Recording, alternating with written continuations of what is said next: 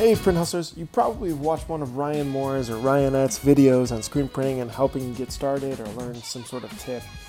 Well, I interviewed Ryan Moor and asked him what are some secrets to expansion? How has he grown to 100 plus people at his corporate office? And how do other business owners be able to do that? He actually divulged some really interesting tips. Take a listen. I think that the thresholds that people run into, and there's thresholds in the history of a business, the life cycle of a business that you're always going to bump into. One is expanding outside yourself. Like when you're a startup, you do every single thing yourself. One is like, how do you expand yourself and add people? And then there's revenue thresholds, $1 million, $2 million, somewhere in there is typically a revenue threshold where your business is doing business with either the volume. You might just have one customer, but now you're doing it with one customer, much higher volume, or you have a much higher volume of customers, is too much for your startup systems to support. So you have to do a first grade level upgrade of system upgrading.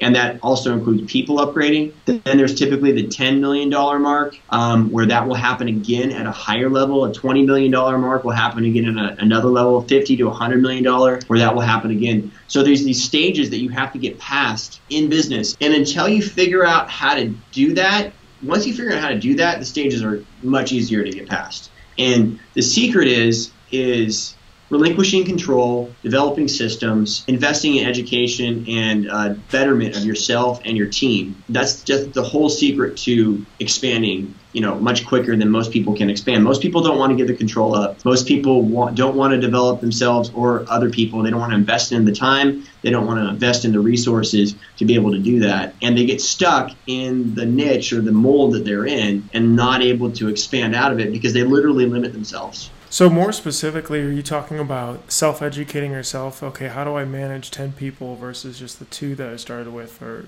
30 people or 50 people?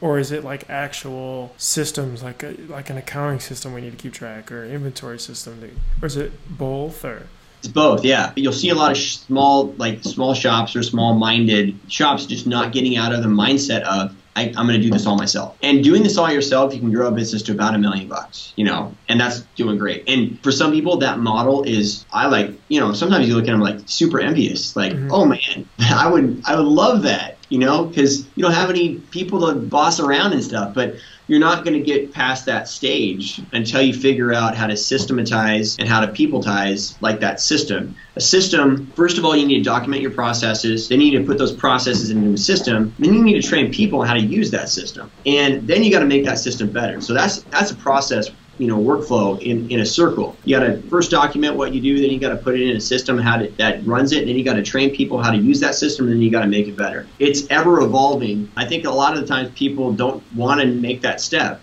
And that step could be not wanting to add the person, not wanting to invest in the system, not training people how to use that system. A lot of times that step, and this is what our fault, is we invested in systems and we invested in people. We didn't freaking write any of it down. Our systems were developing, but no one knew how they were developing. The people that were developing the system didn't come back. So now we're working on documenting the process and tying that into the system and then training it better and then making it better. So it's more flowing versus randomly making it better, randomly making a system for something that people might be working on 2 different systems that actually solve the same problem. Or you guys say, okay, we're just going to invest in the people and let the revenue kind of catch up from there and the systems and that investment there? Or is already the business kind of grown past where you need the people and you're just filling holes? No, you have to invest ahead. There's no way to do it if you don't invest ahead. If you wait for it to come, it'll never get built, and you have to build it and then it will come.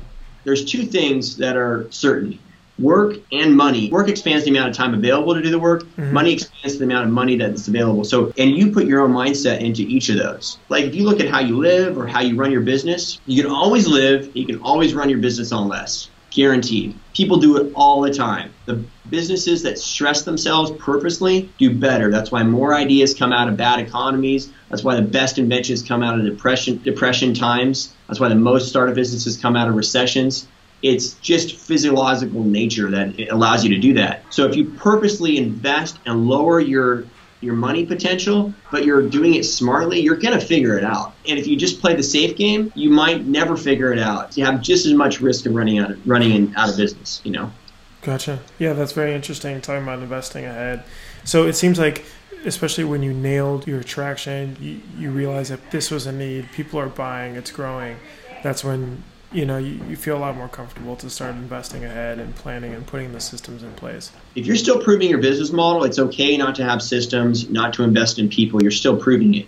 But once you've proven that that works, like people will come back and they will order again from you, and you can get another one of those customers. Once you've proven that, and the earlier you can invest, the more you can invest in developing those systems, people, and processes, systems, and people in that order, the more expandable you'll become. Got it. Awesome. Yeah, I think that's great advice, even on the small scale, especially if people are looking to continue to grow and create that bigger business over time.